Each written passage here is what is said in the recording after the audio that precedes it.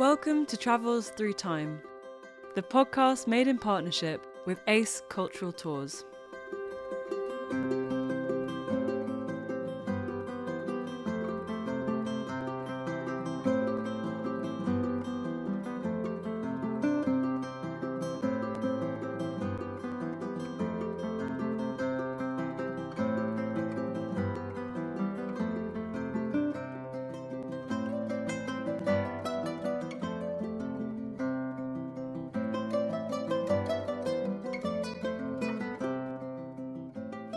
Hello, I'm Artemis Irvin, and this week I'm speaking to Dr. Emma Wells about her new book, Heaven on Earth, The Lives and Legacies of the World's Greatest Cathedrals. Emma, welcome to Travels Through Time. It's such a delight to have you on. You're my first guest of season 6, so thank you so much for joining us today. Thank you ever so much for inviting me. It's wonderful to be here. So, Heaven on Earth, The Lives and Legacies of the World's Greatest Cathedrals. This is a really beautiful book, and we were just talking about it before we started recording. It's physically a beautiful item, so many pictures, but it's beautiful in its content as well, if that's not too cheesy a thing to say, because cathedrals are like these amazing feats of human achievement. I mean, genuinely kind of awe-inspiring, both in their beauty and the kind of technical skill involved in them. When did you first become interested in and passionate about cathedrals? Well, I have to go right back to my childhood, I think. And my grandmother used to take me around all of our local castles and monasteries and churches. And in North Yorkshire, we're blessed with quite a few from the medieval era. And I was just fascinated. And even as a child, I was particularly taken and keen on and had a fascination with experiencing the past. I think I'd be an interpreter if I wasn't, doing what I do now. But I just wanted to know how people lived and why they lived like they lived. And I found that in churches, as I went on to university to do art history, I found myself undertaking a lot of medieval modules, and a lot of medieval modules focused around the church. And I just became fascinated with the elements of ecclesiastical buildings that you wouldn't know were there unless you studied them. You wouldn't know the significance and symbolism inherent within church buildings, everything from numerological significance, how many panels are in a window, how long a nave is, to the more hidden elements, the naughty aspects, the quirky aspects, the funny and satirical, which is also in our churches. And I think the church itself is a microcosm of society. So you get to see how people lived really within those buildings. And so that's where it came from, I think. Mm. And do you have a memory of a particular cathedral that you visited as a child where you had a kind of emotional reaction to it, or you had a kind of moment where you're like, this is amazing? I used to get that a lot when I went into York. York is my sort of biggest local city, if you will. And I always remember driving through the city over the bridge and being bombarded by that hulking mass of a west front with the great heart of Yorkshire in the tracery. And it was just fascinating. Of course, there is no cathedral close anymore enclosing the cathedral precinct, but I think that was the point. It just dominates the entirety of the city. It is the first thing you see as you drive into York, even from the outskirts. So I think it was that really, and it's illuminated stained glass windows as well. York Minster really is the ideal, the epitome of the High Gothic style. So there is no better one to give you an emotional reaction, if you will. I remember visiting York a few years ago and having that exact same thing. You come across it, and it is absolutely beautiful. You cover York in the book. You also cover a range of other cathedrals from England and from Europe, and further afield, I think, if we can say that. Hagia Sophia, technically. Yes. How did you go about choosing those cathedrals? Very difficult. With great difficulty, should I say. I'll be honest, my area of interest is the Gothic era, as is quite obvious. But the reason that I chose the Gothic era was because I see it as the highest point of cathedral building. And, such a great achievement of Western architecture in general, civilization in general. Therefore, because I focused on the Gothic era and therefore the Middle Ages, I only had obviously certain cathedrals to choose from. But I did choose specifically cathedrals that had an interesting backstory, is the simplest way to put it. So they all had very interesting construction narratives. So it might be everything from, the harrying of the North to the slaying of St. Thomas Becket, to Neighbours from Hell over at Salisbury. It was, or the cult of carts over in northern France.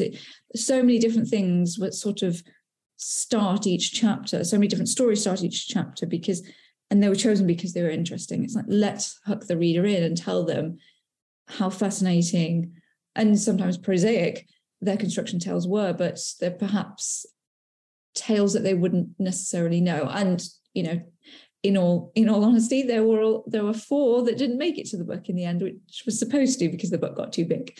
So, we were supposed to go to Russia even. So, I did my best choosing the ones I could, but they were all specifically for those construction narratives. Yeah. Was Durham Cathedral one of the 4? Durham wasn't, but I'll tell you why. The reason that Durham isn't in there is simply because I've written and published on Durham, because I did my PhD on Durham. I went to Durham University. So I know that cathedral extremely well. Mm-hmm. And we have the Hagia Sophia, which starts the book, but the majority really are Gothic. And I could argue that Durham is Romanesque or Anglo-Norman, if you will. So I want to leave Durham for another book, let's say later down the line. Well, that's good to hear. We're Peter and myself are both former Durham students as well, so had to just find out.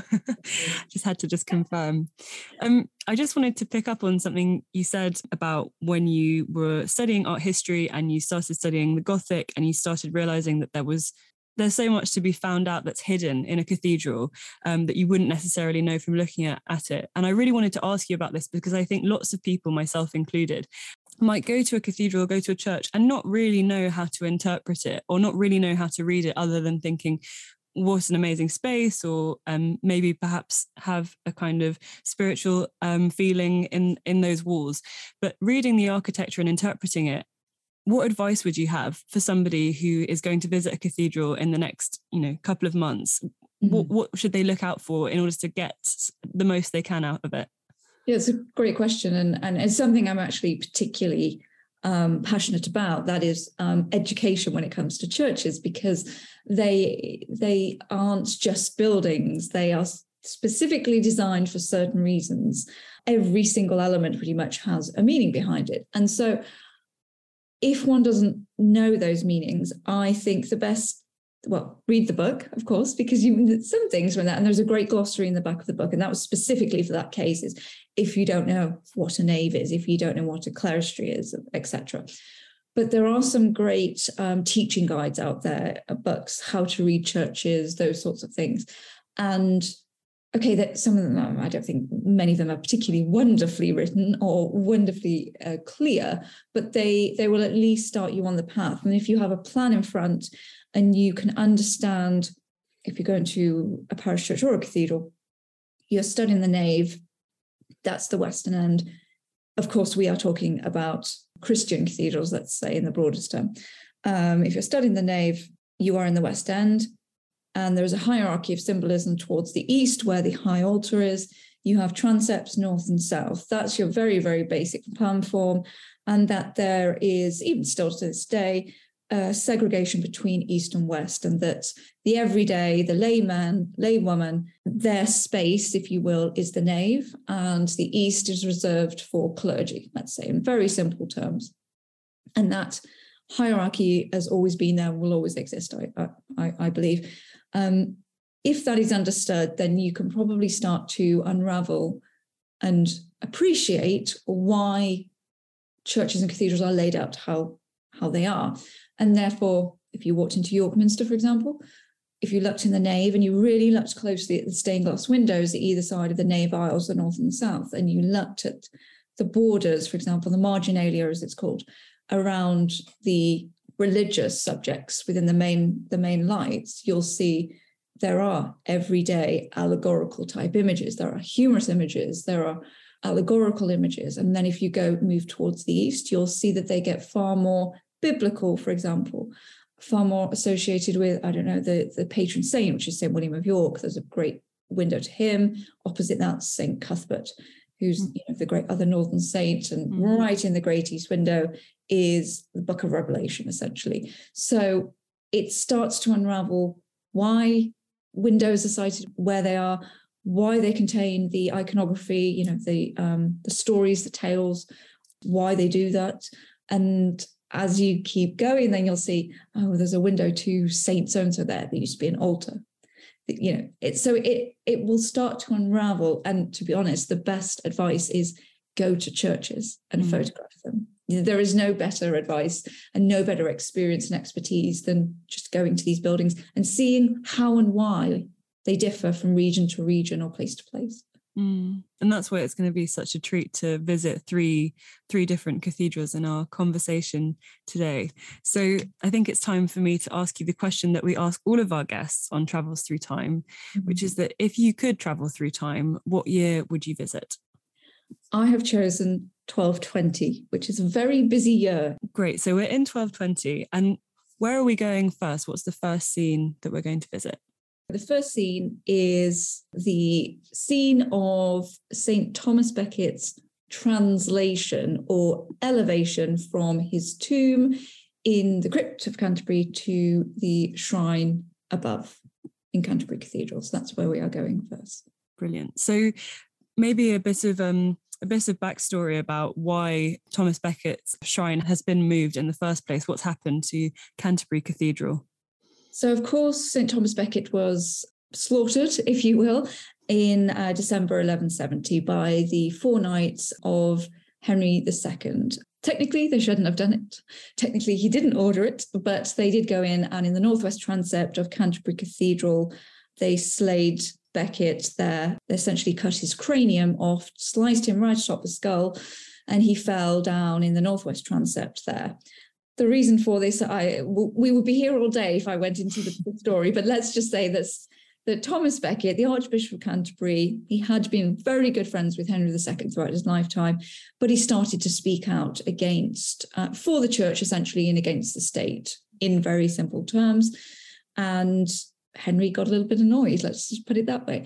So the knights come over from France where they heard Henry say Henry II didn't say the turbulent priest line. It's a little bit more detailed and complex than that one, but I can't remember. I was so heartbroken when I found out that's not an actual true line. Yeah. That's Edward Home was the contemporary who wrote the original. I want to say it was 17th, 18th, 19th century was actually where the turbulent petulant priest came from. So I'm afraid he didn't say that. So after Thomas Becket was slain, he was later interred in a tomb in the east end of Canterbury Cathedral. Now, 4 years later, unfortunately, Canterbury was hit by a great fire. Whether it was started deliberately or not is still up for debate, but what that meant was the east end essentially went up in flames. Now, the crypt wasn't particularly harmed by this, so he was still there. He was still intact in his foramina type tomb, which means foramina have big porthole-esque openings in a big stone base. So he was sited in one of those. Now, what this allowed was for Canterbury Cathedral's East End to be rebuilt.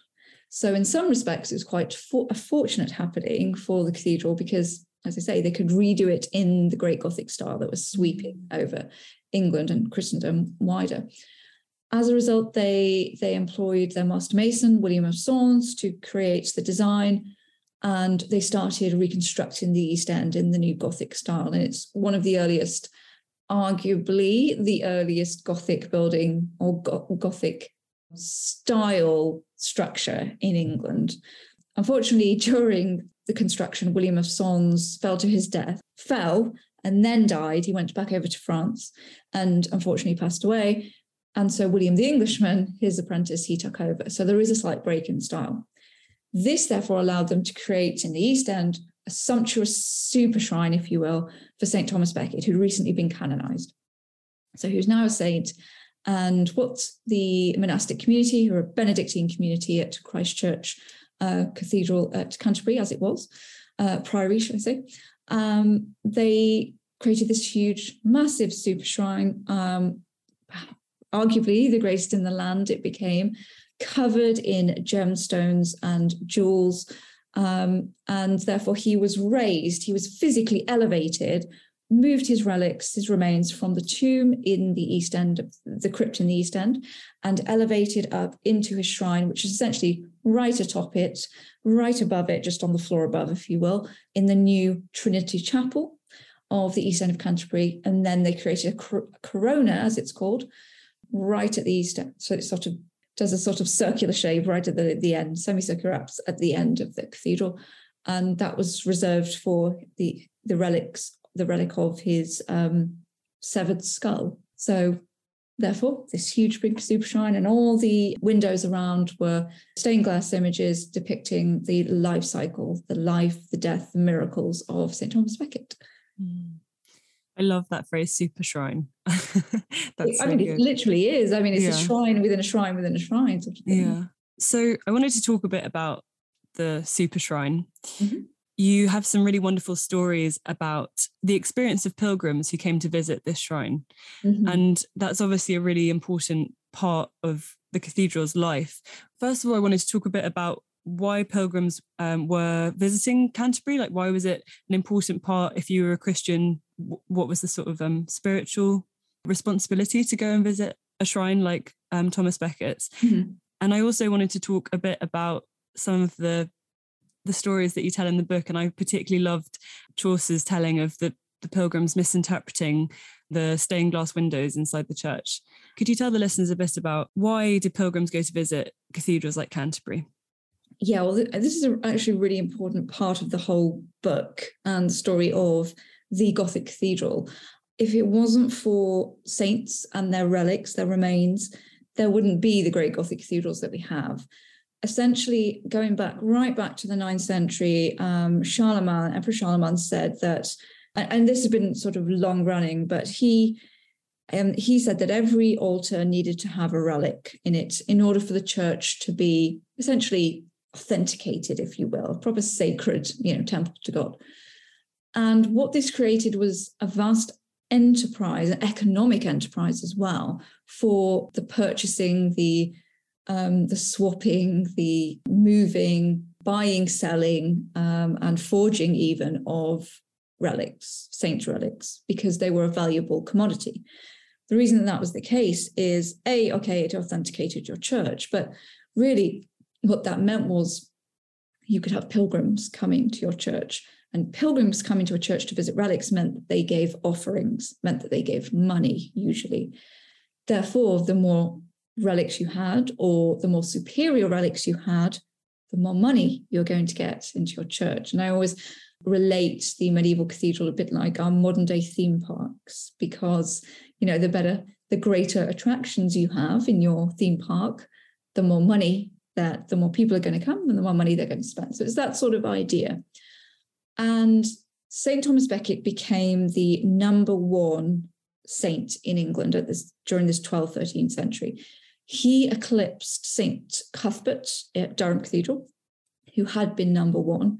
And what that really triggered was a rivalry between Durham and Canterbury, and they therefore started adding and altering and elaborating their own cathedrals in order to, keep up with the Joneses, whether it's in the north or south.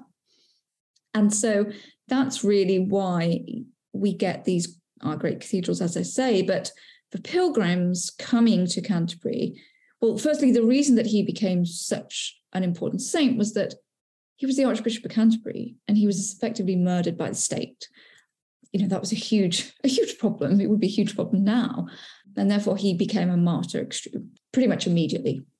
And vast amount of people even flocked to his, dead body on the steps of the transept in Canterbury and started picking at his clothes and dipping bits of his garments into his blood and taking it away. And they mixed his blood with holy water and drank it as an unction. So, he was extremely important to them. But what this meant for them was that they could go and visit either his shrine or another saint's shrine in the hopes of cures or miracles. Because this is a time without modern medicine. There's no Western medicine per se. And so you're relying on visiting a saint if you are infirm, you're unwell, you had a bad harvest, or whatever it might be, whatever your ailment might be. And so you go to the saints in order to pray for that. So it, as I say, it became a vast infrastructure and enterprise within medieval Christendom. And I wanted to touch on that image of the theme pots because I love that line in the book. What evidence do we have of the experience of being a pilgrim visiting a cathedral? Was there a genuine sense of thrill like you would get going to a theme park? Yeah, I mean, there are pilgrims' accounts. They are rare rather than the norm, but by any stretch, we cannot say that there's a lot of them. But we do have one to Santiago de Compostela in Spain. We do have Erasmus at Canterbury. Now, he is an elite pilgrim, so obviously his experience is slightly different to the everyday layman and laywoman, because he would have been able to get greater access. But even still, his description, which is where a lot of the description of the shrine comes from in the book, and obviously there were other ambassadors, etc., but they are certainly awe-inspired. You know, this is a huge monumental structure in front of them, covered in gilding and painting and gems and jewels, lamps everywhere you could look, beams hanging with offerings. You know, it was the best in the land, or so certain ambassadors and visitors opined. So I think, yes, they would have been more overwhelmed than we are perhaps today. But I think the experience is pretty similar, to be honest. If they still had the great St. Thomas Becket shrine, we would have thought the same. I've definitely thought about that before, and I hate to bring up Durham Cathedral again, but the way that Durham sort of sticks out of the peninsula of the city. Yeah. And when you're looking at it, you think how imposing and intimidating maybe it might have felt to somebody who that is the biggest thing they'd ever seen. That there's obviously no skyscrapers. The cathedral is going to be the biggest thing around. Yeah, I think of Durham as well, even more so, because it really was an instrument, a tool of power for the Prince Bishops, obviously at Durham, and William the Conqueror and the Normans coming to England. So, you know, yes, these are great temples to God, but some of them also have that kind of church versus state aspect, or dual hybrid aspect of we're serving two purposes here. Yeah. But as well as that sense of reverence, I wanted to touch on some of the other stories that you raise in the book about the Chaucer story comes to mind of, is it the pilgrims misinterpreting a spear for a penis? Is that, have I got that right? Well, yeah. So this comes from the Tale of Berin, which is the prologue to the Canterbury Tales, but it actually isn't written by Chaucer technically. But that's beside the point, really. So there is evidence of tour guides, I suppose, is the way. And we have there is a little bit of evidence for this at York as well. That's the same way that we have tour guides today. The pilgrims would have come to the cathedrals, and they were wandering around and looking up at the stained glass and interpreting what they see in front of them, and interpreting phallic symbols, if you will. And it still happens today. I still love wandering around cathedrals and hearing people trying to decipher what's going on in the windows. But the reason that this is so important is because we have to remember that the services, particularly the Mass, is said in Latin, not in the vernacular. So the everyday layman and laywoman did not understand, should I say, although literacy rates were higher than we tend to suggest, actually, but still they wouldn't have been able to really understand the ecclesiastical Latin that the Mass was being said in. And so the windows almost became stories, or, they have been termed Biblia Pauperum, or Bibles for the poor. And so the Bible stories are given in sort of an allegorical narrative sense through these windows. And that's why you see so many of them, even to this day, as I say, in the medieval era, as they still do to this day, people trying to interpret what actually is going on, why are there monkeys in that window, etc. And you also talk about, I was fascinated by this, the graffitiing that some people would do on the tomb of Becket. Maybe some of the more elite pilgrims who would be allowed to approach the tomb. Could you talk a bit about that? Because I was really struck by that, because obviously graffitiing feels very at odds today with a sense of reverence or respect for something, but obviously that wasn't the case for people who were visiting his shrine. No, and I think what I will say is graffiti is everywhere in our medieval churches and cathedrals. It's everywhere. Once you start looking, you can't miss it.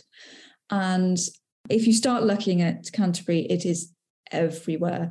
Particularly interestingly, also in the cloister, which, why? Interesting. And there's actual drawings of outlines of feet, the soles of shoes, and then dates and names in them. There's absolutely loads of these shoes in the cloister, on the benches around the cloister. But as you walk down to the tubes, as you go down, well, in fact, as you come out of the east end of Canterbury's crypt, so the south side, you come up a set of stairs, and to your right, there is a wall, which is sort of the retaining wall for the choir, absolutely covered in graffiti. And then as you would have got to the tomb, all around the shrine and the tomb area, there would have been graffiti. For example, at Durham, if we go back to Durham, the Neville screen, which was placed in front or behind, depending on which way you're looking, but sort of the wall for the feretory where St. Cuthbert's shrine was, is covered in graffiti, both sides actually. So it's kind of a mark of, we think, because graffiti is still underexplored, but more and more researched. They are signs of blessing, of thanks, in, giving thanks to that saint. Yes, it's a bit of I was ear sort of thing, as people do today, but it's more of that symbol of putting your mark on a place to say thanks in the hopes that the reason for you being there is fulfilled. So if you need a cure, if you need a miracle, it's in the hopes, you write that in the hopes that will be fulfilled. And there are other ways that this is done. It's not just graffiti, but pilgrim badges. Obviously, you could buy pilgrim badges, and the stores around outside are usually of cathedrals, and then you might put them on your scrip, which is your little bag, or your hat, as you're going on your pilgrims, to say, again, I've been here. But when you got home, they would often be crushed up, sort of in your hand, and thrown into water. And that was a symbolic act of hoping that the wish would be granted, essentially. Wow, that's an amazing image. I love that. It's absolutely fascinating. I think it's time to move on to our second scene. We've done Canterbury Cathedral. We've walked around. We've graffitied something ourselves. So where are we going to next in the year 1220? So we're moving across to the west of England now, the West Country, and to Salisbury. So 1220 was an extremely important year for Salisbury because it's foundation year, essentially. The foundation stones were first interred at the site that is now where Salisbury Cathedral stands. So this is, again, another very interesting tale. So Salisbury Cathedral did not always stand where it stands today. It stood 2 miles away over at Old Sarum, which is the great big Iron Age hill fort. And it had stood there for a couple of hundred years and was thrown up next to William the Conqueror's great castle there as well. And so it was a secular cathedral, as in it was run by a dean and a chapter of canons rather than monks, as we had at Canterbury. However, the governor of the castle and the bishop of Old Sarum did not get on too well, and the governor of the castle didn't like the facts that, well, they just didn't like the secular canons. They just didn't like them, didn't get on very well. And one day, the canons had been down at a Rogation Tide festival over at Salisbury Plain, I think it was. It wasn't far away, and they came back up, obviously, to go home to their cathedral, and the governor wouldn't let them in to Old Sarum. So the bishop found out he actually wasn't in at Old Sarum at this point. He was away, and was told this tale and hurried back. And yes, they were allowed back in, but what this triggered was him moving the cathedral. Now, this wasn't new to him. His predecessor had been his brother. He'd been wanting to move the cathedral too for several years. And it wasn't just because of, the neighbours from hell over in the castle. It was because the site wasn't well suited for a cathedral. There are many contemporary chroniclers who describe it being bleak, dull, miserable. The gusts of wind used to surge through, and extremely cold. The cathedral was sort of ricketing, essentially. And so Bishop Richard Poore at the time, he decided, who was bishop at the time of this 1219 as it was, he put it in, and in 1219 he got the papal bull to say, yes, from the Pope, you can move your cathedral, you have my permission. And so the next year in 1220, I'd say about a year after he first got the papal bull, 5 foundation stones were interred on the 28th of April, which was the feast of St. Vitalis. And there was a stone laid on behalf of the Pope and the Archbishop of Canterbury as well, et cetera, et cetera. They all laid different stones. And as a result, Salisbury Cathedral therefore commenced construction for the next 38 years. And with the laying of those foundation stones, was that a kind of important spiritual part of the process? You couldn't just put, start building a building and say, this is going to be a cathedral. There had to be, what was the kind of the spiritual aspect of it that made it, this is a sacred place, this is a house of God? Yeah. I mean, all cathedrals have, or did have foundation ceremonies, consecration ceremonies where there would be crowds of dignitaries and, the sort of local communities as well, assembling to witness what was going on. This was an extremely important event. And as I say, the stones were dedicated to notable persons because they're sort of putting themselves, in the stones symbolically. And yes, and it is the ceremonial blessing, if you will, of those stones and of that cathedral, and that it can commence. Yeah, I was just very interested by the way that, I don't know, how do you denote this particular place, this particular physical space? That's one of the things that's so interesting about cathedrals. How do you kind of, I don't know, house divinity in bricks and mortar? Well, I mean, they do. All the consecration ceremonies are quite similar. And what's tend to have done is, holy water will be sprinkled. There will be a procession. There will be a choir singing certain hymns and chants, etc. And then, over in northern France, I remember they did quite a lot of times. They would do things like Saint-Denis, where the king would put in his ring as well as coronation ring, different jewels and gemstones and things. So it's sort of a treasure trove and time capsule are sort of cemented, metaphorically speaking, within the foundation stones, and it's blessed. It's a blessing ceremony. Yeah. Fascinating. I wanted to talk to you a bit about the man who you describe, or we could perhaps describe as the project manager of Salisbury Cathedral. Could you introduce us to Elias of Dereham, and also could you tell us why he was once described as the only honest man in England? Well, I mean, that's an interesting one, but probably because it was done by a friend, said by a friend. But Elias was actually a very important person at this time. He not only was he entrusted with delivering a couple of the copies of Magna Carta, he was there at the sealing of Magna Carta in 1215. He, including, therefore, he delivered one of the engrossments, i.e. the copies, to Old Sarum. So that started his affiliation, if you will, and he later became a canon. But he was similar to what the 13th century project manager, but his official title was rector of the fabric. And he was just a person who seemed to be involved in all of these great cathedral building projects.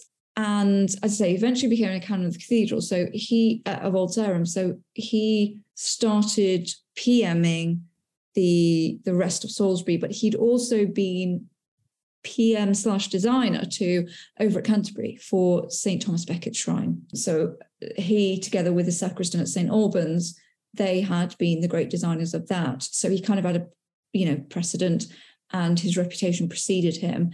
And he was simply an honest man who you could trust. And, a lot of the ecclesiastical dignitaries had realized this, and therefore they entrusted him to PM, if you will, these great ecclesiastical projects. I just love that description of him. I remember someone once telling me that I went to visit the Pantheon in Rome, and I remember someone telling me that this might not be true, that we have lost some of the ancient building techniques.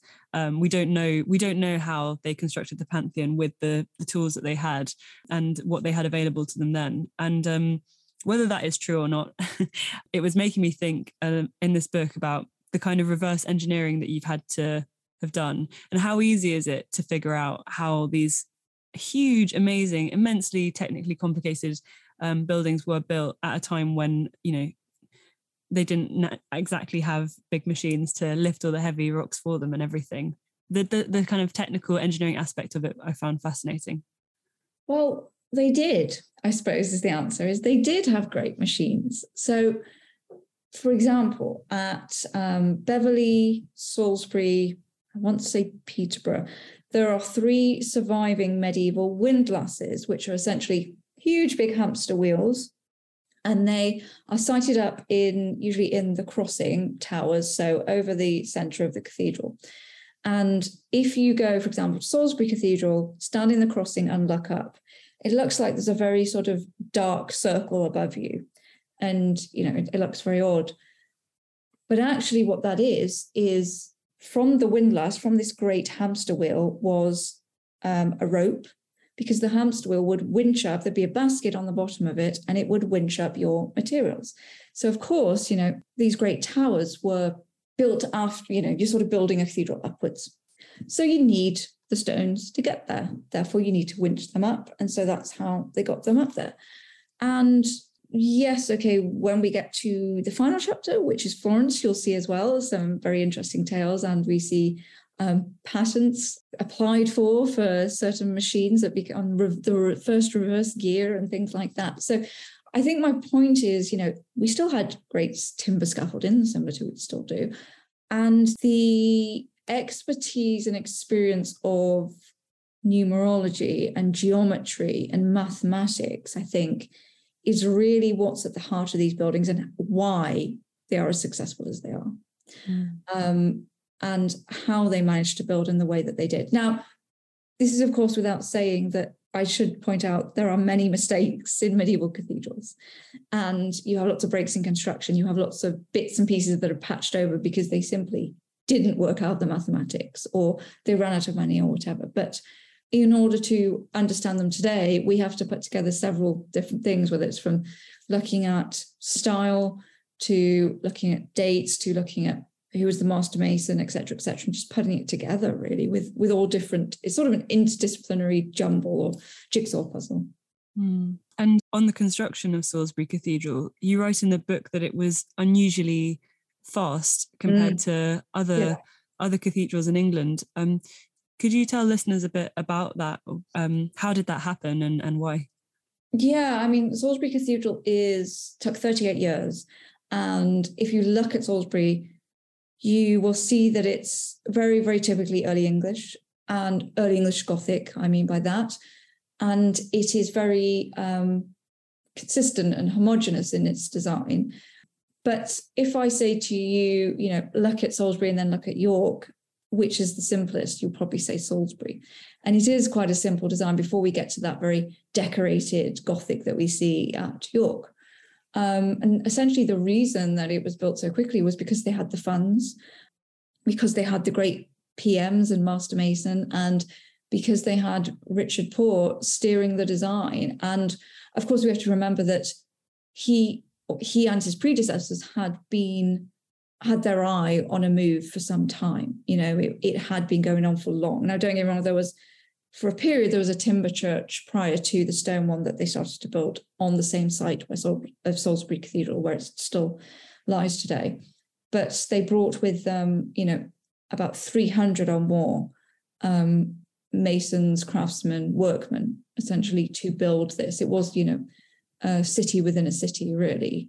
And that's why Salisbury is sited where it is today. So I suppose the reason just simply is a bit of luck in some respects, because I suppose I could argue that no cathedral is finished really, but a lot of them look the way they do because of breaks in construction, because of, I don't know, everything from the Black Death to changes in Master Mason to running out of money to fire, whereas Salisbury was just lucky in that respect. It's fascinating to hear you talk about the kind of, I love imagining the construction period and the flurry of activity, and the fact that were the cathedrals in use at the time as well as being built? Was there a sense of kind of overlap that over decades you'd have, like, you know, the monks in one area trying to do their prayers and then the kind of hammering away in another section of the craftsmen? Yeah, you do.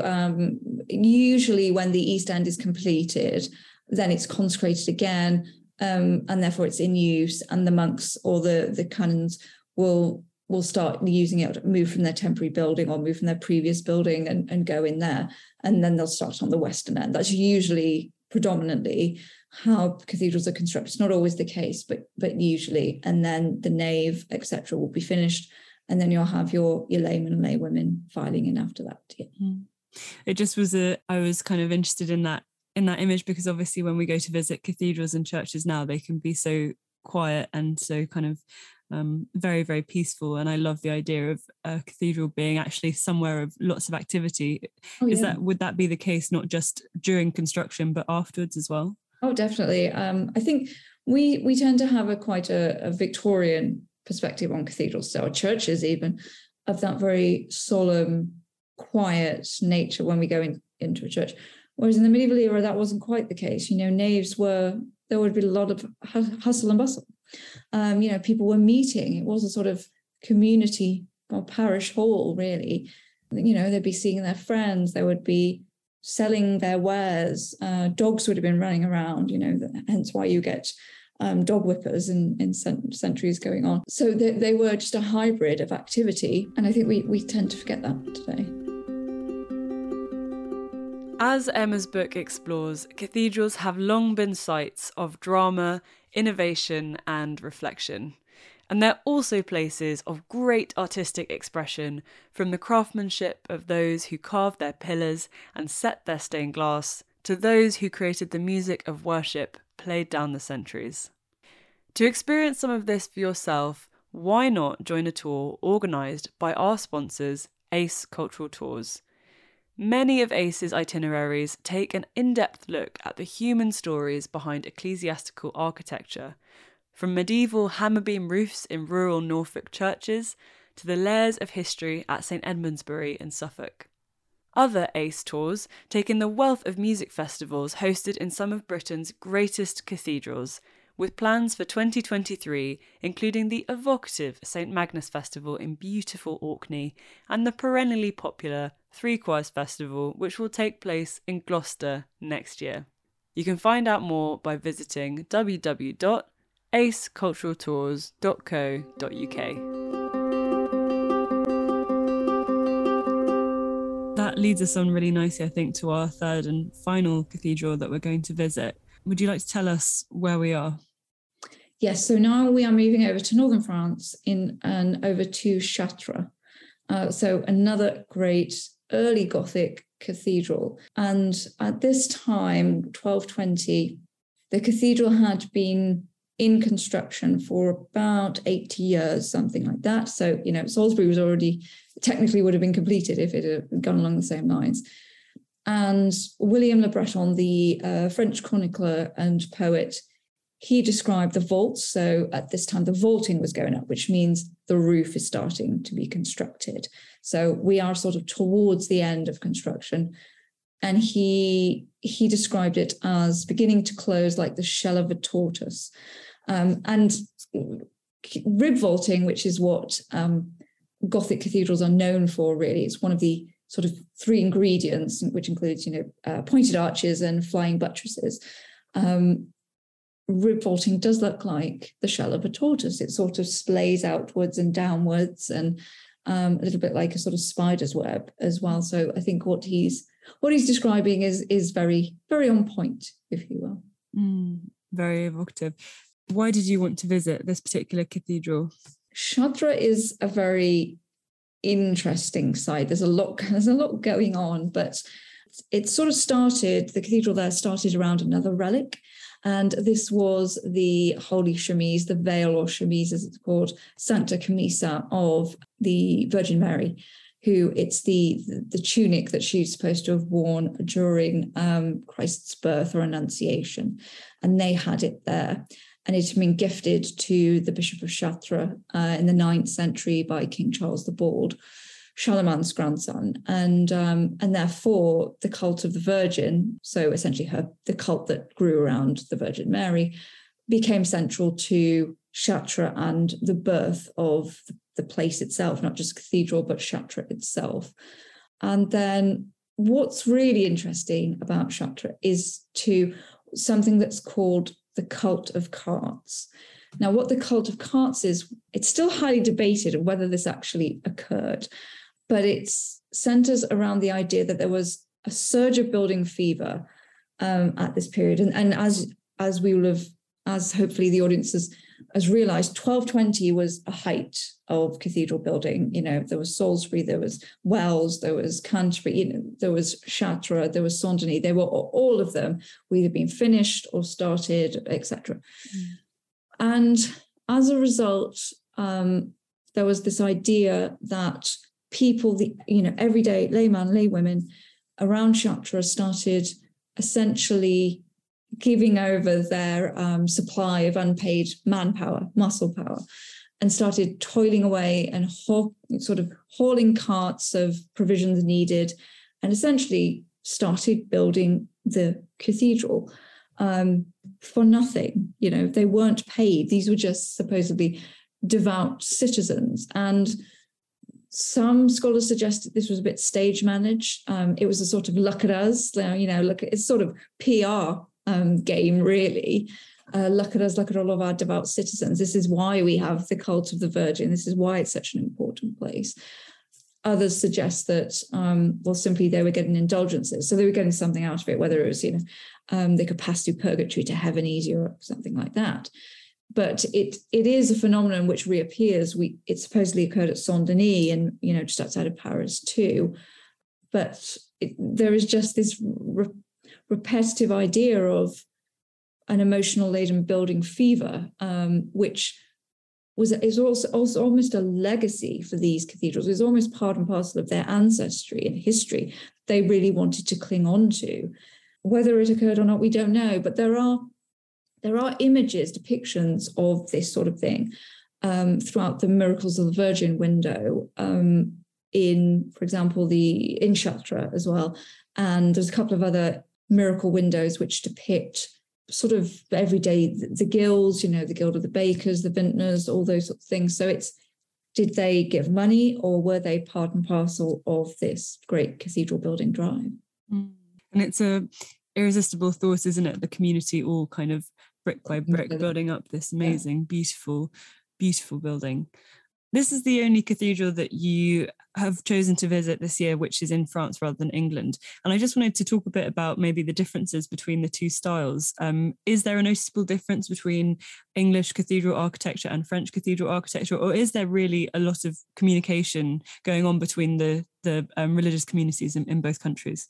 It's sort of yes and no to that, really. I mean, Gothic did technically start in northern France. So the style itself technically did. Now, this is interesting in and of itself because the sort of narrative that is harped on, if you will, is that Abbot Suger of Saint-Denis, the Abbey Church of Saint-Denis, was the father of Gothic, and that the Gothic style fully formed. Well, that's not quite the case. There had been, pointed arches used even on Cistercian architecture, Cistercian monks for centuries, and over in Persia and throughout Europe, the tools of Gothic, the ingredients, pointed arches, flying buttresses started. They all appeared in different places. It's just, and rib vaulting as well. I think Durham Cathedral, the first fully stone vaulted ceiling of a cathedral. So all of these have been going on. It's just that at Saint-Denis, it was the first place where all the ingredients were put together. So my point there is too, that master masons were itinerant. They did move from one site to the next. So you find the same master masons working on French cathedrals as you do English, such as William Sens, even at Canterbury. He came from Sens in France. So that's why there is a real similarity, if you will, between the Gothic style. But what also developed in France was the rayonnant style. So it's a very light-filled. And of course, we have our version because we have early English, and then we moved to decorated. So our path of Gothic splits, and it takes on its own life at either place, and is influenced by different things, whether it be Anglo-Norman architecture, or whether it's influenced by Romanesque over on the other side, and other influences too. So yes, there are the main ingredients. Yes, the main sort of skeletal light-filled structures are the same, but they do develop sort of different features, yeah. That leads me on really nicely to my next question, because I just wanted to talk about the particular style at Chartres. And you talk in the book about this amazing, the tortoiseshell, as you said at the start, but the kind of the height of the East End, and it's unusual in that sense. Could you tell listeners a bit about that? Well, it isn't, and it is and it isn't, I suppose. What's so interesting, though, about the Gothic style, of course, we have to say that maximum height and light were the two aims of Gothic. And therefore, you have to, nothing really below 100 meters was considered fitting, if you will, for a Gothic cathedral. And as a result of that, as the Gothic era moved on and as Gothic developed, so did this quest to build higher, brighter, more skeletal structures. And therefore, that's why we get so many flying buttresses off the end of Chartres, off the end of Notre Dame, the East End. And that's what we can see, this great apsidal, which is in the photograph that you're mentioning, this great apsidal East End at Chartres. And what's also interesting as well, we see this at Chartres, we also see this at Notre Dame, again, going back to numerological significance. And what I mean by that is that a lot of these cathedrals were built according to cubit measurements, and you'd have 30 cubit measurements for your first level, 60 to the second. And essentially, in short, what this refers to is biblical measurements. And we see this too at York Minster. There's 144 panels in the Great East Window. There's 144 tracery panels above it. And the window depicts Book of Revelation. Book of Revelation depicts, the beginning and end of the world. What happens then? Souls are saved and damned, and 144,000 souls were to be saved. So there is so much numerological significance, and that's too what we see throughout these northern French, particularly Gothic cathedrals, these biblical proportions. Therefore, they become these sort of light-filled temples. Well, Emma, thank you so much for taking us through just three of the most iconic cathedrals in Europe. It's been really a pleasure to get to know them a bit better.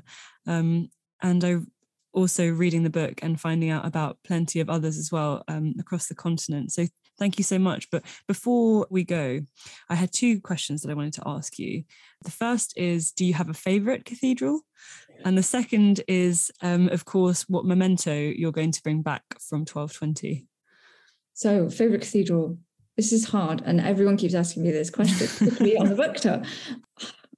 I don't. In short, I don't. And I tell you why I keep giving that answer. It's simply because, as we've discovered today, there are so many interesting tidbits about each cathedral. Now, if I had a gun to my head, I might argue Salisbury Cathedral. And Salisbury and Wells. Okay, we'll go to both. And the reason for this is that Salisbury it is an ordered simplicity. It is simple, but it's an ordered simplicity. And what I find so fascinating about Salisbury is this move from Old Sarum to New, and the importance of St. Osmond to the cathedral, which isn't really, you wouldn't really know even that you walk past his tomb. today. But what I find most fascinating is the link between Salisbury and Wells, because William Joy, the master mason, who was master mason at both, he installed strainer arches into the eastern crossing at Salisbury as a template for what he then installed at Wells, the huge, great big X that you find as you walk into the nave and up towards the crossing. Those big scissor arches, the strainer arches, they look like angry owl eyes sort of thing. They were templated and modelled on Salisbury, where he sort of, he did a test run, if you will, there. So that's why Salisbury and Wells are my two favourite. Yeah. And then what would I bring back? Gosh, this is tricky. But if I can't bring back a person, because Becket would be good to find out what we have, but I would bring back his shrine. I would bring back St. Thomas Becket Shrine. There have been academics at the University of York who recently sort of modelled what his shrine would have looked like, sort of CGI model. I just don't think we will ever see that. Yes, we do still have some of the shrines left, Edmund, Edward, but nothing on the scale of what St. Thomas Becket's was like. And so I just want to see that shrine in all its gilded glory, with all the offerings attached to it all over, and all the devout pilgrims congregating around it. And of course, that was something that was destroyed during the Reformation. Yeah. Becket's bones supposedly burned, but highly unlikely that was the case. They were likely buried somewhere. Yeah, that's a fantastic one, and I would love to see it as well. Amazing. Emma, thank you so much. It's really been totally enlightening, and I definitely feel better informed about cathedrals than when we started. So thanks so much for joining us. That's great. Thank you ever so much for having me.